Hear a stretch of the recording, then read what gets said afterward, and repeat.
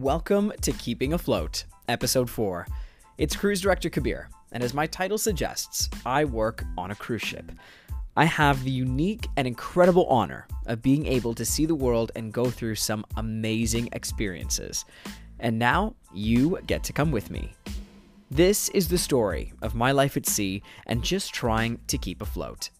Now remember to check out my real-life, up-to-date Instagram at Cruise Director Kabir and www.cruisedirectorkabir.com. Just a quick disclaimer, the views expressed in this show are mine and not that of any brand that I'm associated with. Also, the names of the characters in this story have been changed from their original ones.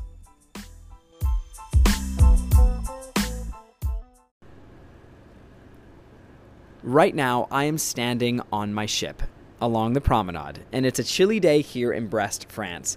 Now, as I look down along the side of the ship, I'm so used to seeing water, but now it's the ground, like a brown concrete floor. The ship is currently in dry dock, a process that I still find amazing. So basically, the ship sails itself into this area that closes off, and then water is slowly drained out. Then the ship comes to rest on a series of blocks, which is pretty cool. Like, wooden blocks are currently holding up the ship that I am standing on.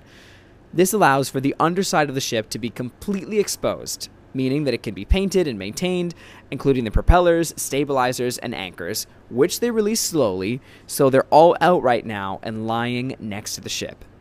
The interior spaces are updated, and just overall maintenance for the ship is carried out. Now, the most interesting part is there are no guests on board. And it's so weird to go through venues that generally have musicians playing or games going on and having it be absolutely silent and just these loud machines whirring. Now, when I went to go and visit the singers and dancers that are currently rehearsing in the theater, they were rehearsing just on stage, as they do, but then all around the theater, where usually there's an audience, there were just pieces of scaffolding and ceiling panels and construction workers. Now, dry dock gives us, the crew, this unique perspective into seeing another side of the ship, seeing it as this technical marvel. And then, before we know it, the ship comes back together and sparkles before she heads back into service, just absolutely gleaming. Now, this really resonates with me because it's something that I find myself having to do as well. It's so important to know how to manage stress and take care of myself, and that's why I exercise and I meditate. But in my early days on board, I didn't really have that outlet, and I needed it because I was about to find out what life on ships could really be like. And with that, let's cast off.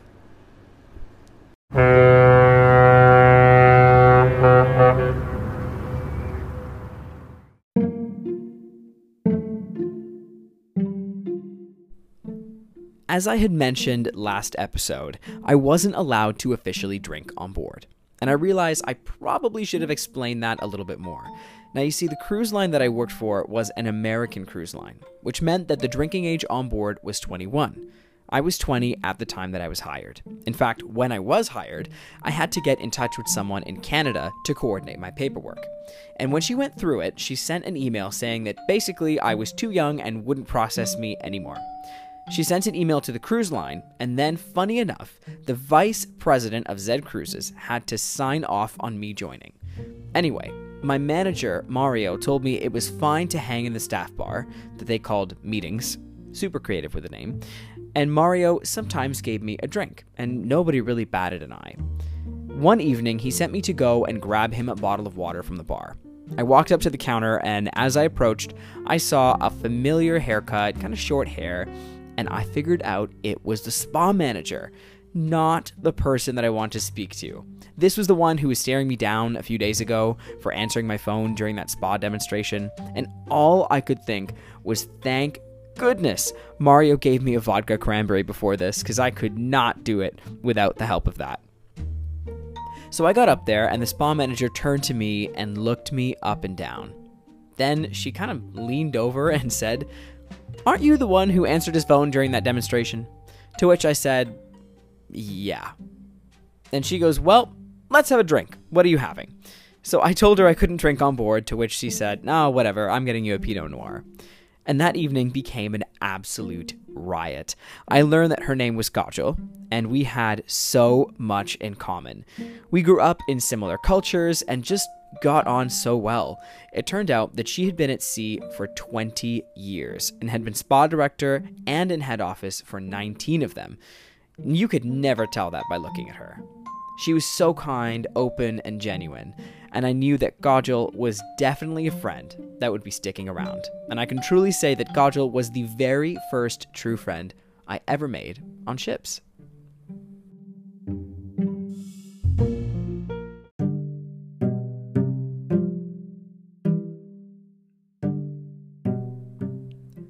By this point in my contract, I'd had the chance to get to know Mario, my manager, pretty well. It had been about a month or so, and I'd picked up on a few things. Number one, Dale, the cruise director, made Mario very nervous. Like, if Dale said something to Mario, he'd run around as though he was about to have his head chopped off. It's actually kind of funny. Second, Mario was extremely energetic on the mic and totally different off the mic. Like, he could host the most energetic dance event and then fall asleep minutes later. And the third thing was that he liked to be the host of activities and game shows, and for Charlie and I to assist him and nothing more.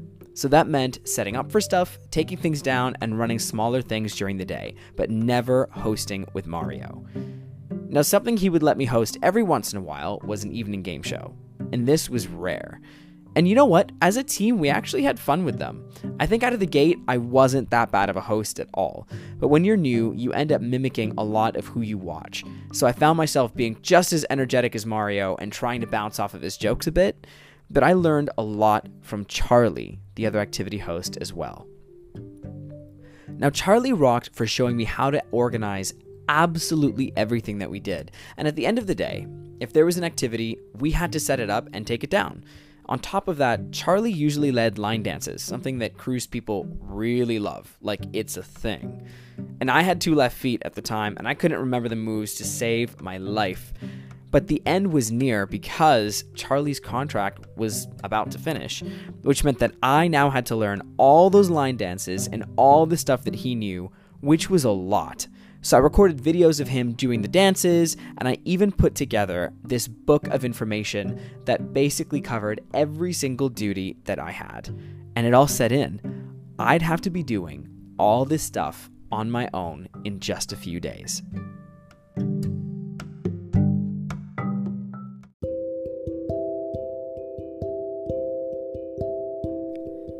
At this point, I was sharing a cabin with Pablo, the guitarist from the ship's party band called The Grooves, and their favorite song to play, by the way, was Love Shack by the B-52s, which in turn became my new favorite song, and then I listened to it too much. Anyway, back to the story.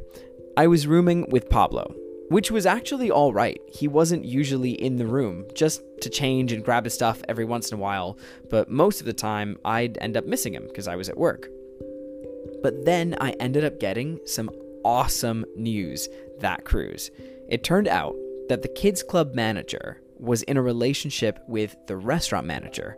Now, these relationships are pretty common on ships, but theirs was really interesting because they had met 4 years prior when he was a waiter and she was just part of the youth staff. Then they climbed the ranks and eventually they became managers, which meant that they got their own rooms. Now, Mario found out that she wasn't using her room and very kindly asked if I could have it, seeing that it was free. Now, this was an inside cabin on deck 2, so I finally got the chance to move in and set up my own space.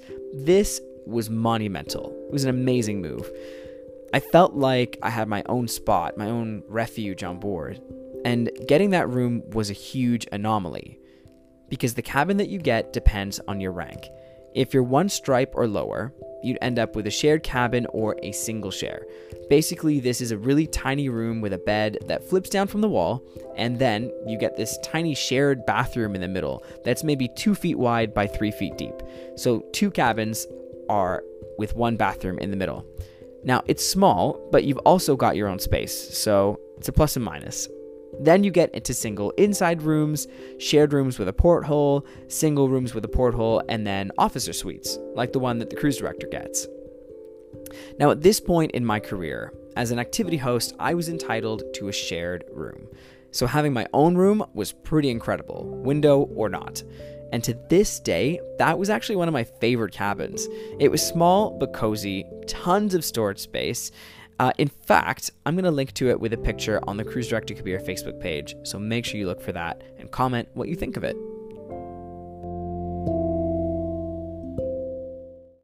Charlie was on his last few days on board, and he'd been on for 6 months, so hosting shows was not his favorite thing to do. And I think Dale told Mario that I needed to get on the microphone a little bit more. So a few times, Mario let me host some of the evening game shows. Now, they take place in this kind of court type of area. It was between the theater and the shops. And we'd put game shows between the shows. That way, we'd catch people leaving the theater. Now, I'd be ready to go as soon as the show let out. And I won't lie, I was getting pretty good. It took getting used to hosting for a live audience because when I had my TV talk show, I was used to just speaking to a camera. But being live meant that I got an instant reaction, which was very, very satisfying. Now, it also came with its own challenges. So basically, if something went wrong, you had to go with it. And you're relying on the guests to be the contestants. And you have no clue what these guests are going to say. Plus, I was responsible for setting up and tearing down with Charlie. Now, after Charlie left at the end of that cruise, I hosted a lot of stuff on my own, just with Mario watching. There were a couple of times that I thought I had dropped the ball. I'd arrive 25 minutes early to go over the technical setup. Like making sure the projector's connected, sound is plugged in, and all that. Then I'd go into the office to get the prizes and print the score sheets. Then I'd go back about 5-10 minutes before we were due to start, and around the time that the show was letting out of the theater. Now, that way, I could convince people to stay and watch the game show, as you do. Now, in the Caribbean, they were pretty good about that, but you still have to be there to encourage them. Then, the cruise after Charlie left, I arrived for one of the game shows. It was called Superstars, literally a quiz game show. Everything was done and dusted, set up 25 minutes before the show was due to start. But this time, when I arrived, the adapter that I used to plug into my iPhone to connect to my projector was gone. Now, I knew I had plugged it in, so of course I frantically am looking around for it. I eventually found it in a drawer that was in the office, but we ended up starting 10 minutes late because of that. Later that day, I got called in to see Mario in the office, and he basically scolded me for being unprepared. But something was off to me. I knew I had set up that show well in advance. And at the time, I didn't really think much of it, so I let it go and just treated it as a learning experience.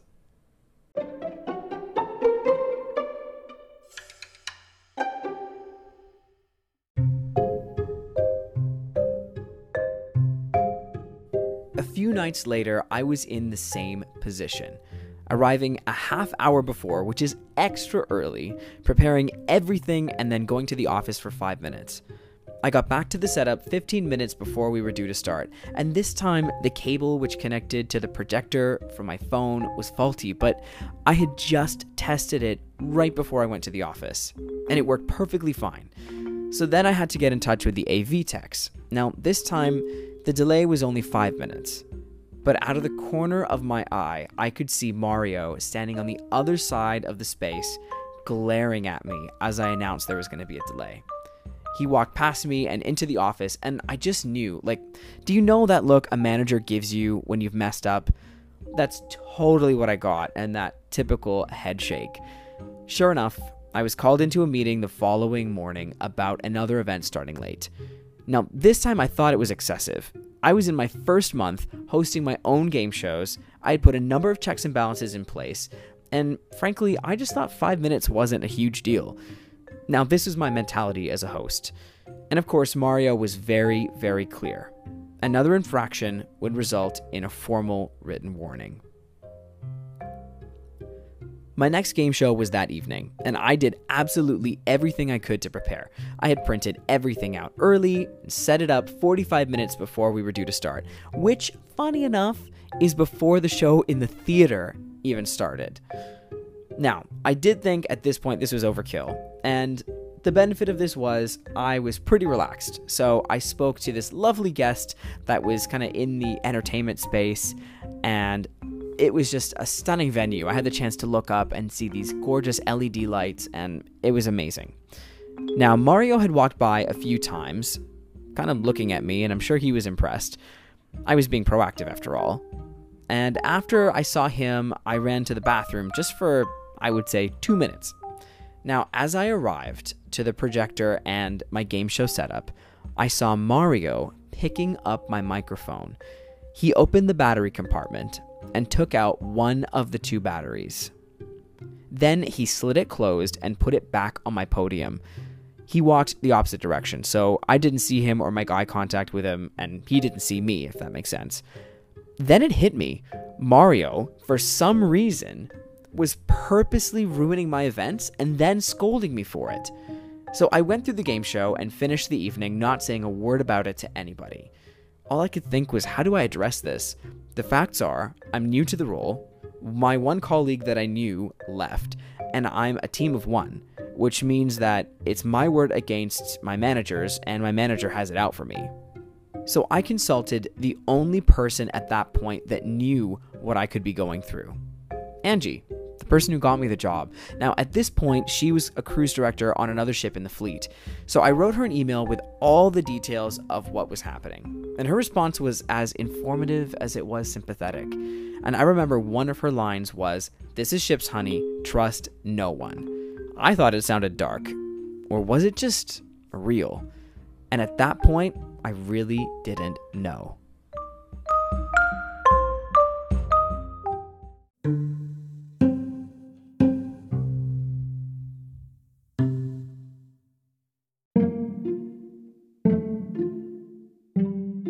The next day, I decided to go to the HR director's office on Deck 3, just off of the I-95 crew corridor.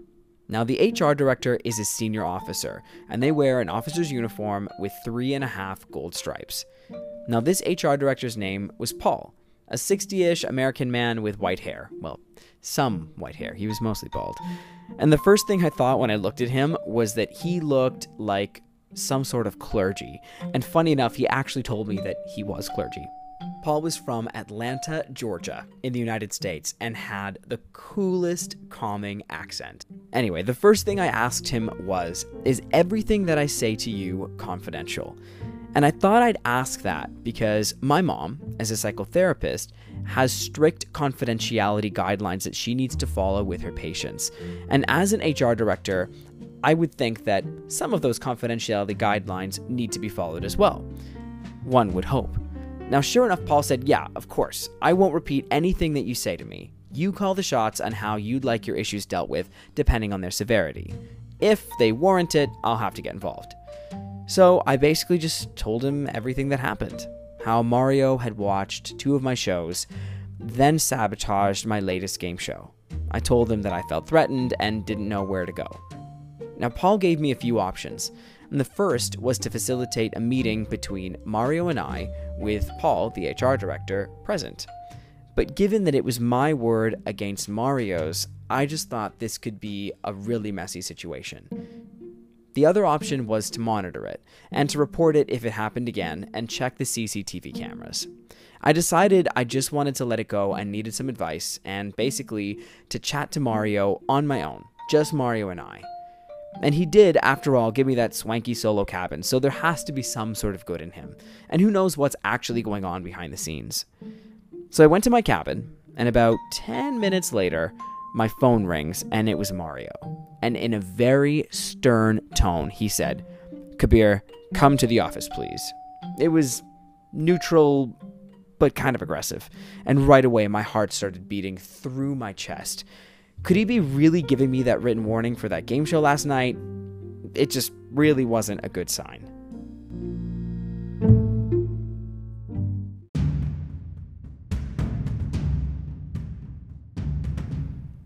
As I walked into the office, Mario swiveled around in his chair, almost like a Disney supervillain, and I could not take him seriously. He told me to have a seat across from him, and as I sat down, he stood up. "Do you have an issue with my management style?" he said. "Because I think you do. See, I just got a call from Dale, who got a call from HR Director Paul, saying that you've been down there talking about me." Now, I was flabbergasted. All I said was, "Yeah, I was, because I saw you taking the battery out of my microphone yesterday." Mario looked at me and narrowed his eyes.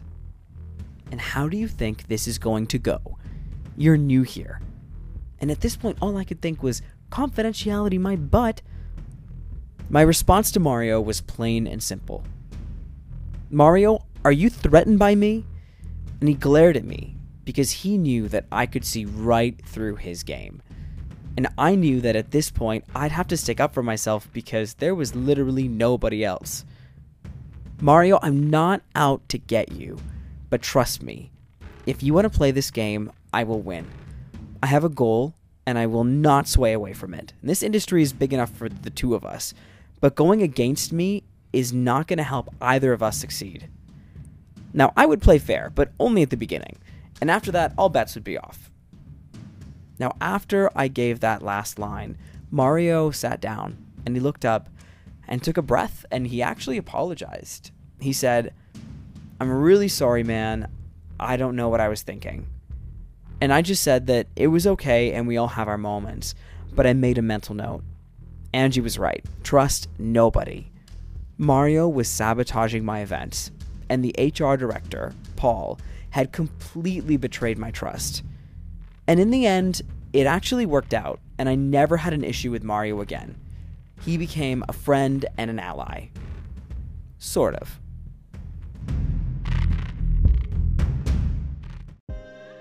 Thank you so much for checking out episode 4 of Keeping Afloat. Working on cruise ships means being with the same people for months on end and having to get along. It's a balancing act, and it doesn't matter if you like them or not. They could be your boss or work for you, but in the end, you're all in the same boat, literally. And there was so much more that I needed to learn. This wasn't even the tip of the iceberg. Like how in the next episode, we're going to meet Miguel, the new activity host that I would get to train. And he's also Mario's best friend from Mexico. Plus, in a unique smile from the universe, Angie's ship docks with me on the same day, and we get to have lunch together. The first time that we've seen each other in years. That and so much more on our next episode. Now make sure to check out my Facebook page and my Instagram linked in the comments below. Until next time, it's all about keeping afloat. Talk to you soon.